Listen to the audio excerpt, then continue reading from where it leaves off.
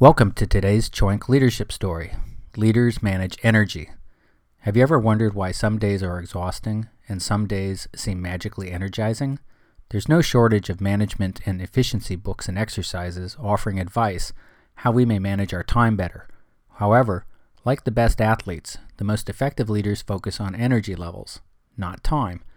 In Jim Lohr and Tony Schwartz's marvelous book, The Power of Full Engagement, two paradigms are compared. In the old paradigm, we manage time, avoid stress, and treat life as a marathon.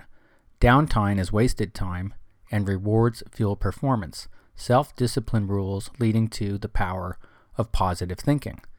Were you brought up that way? Many of us were.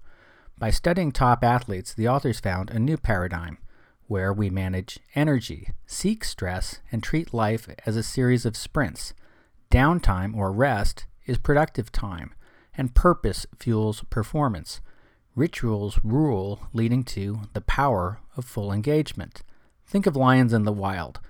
They spend most of their time resting until it is time to hunt. Then it's all out until a successful kill.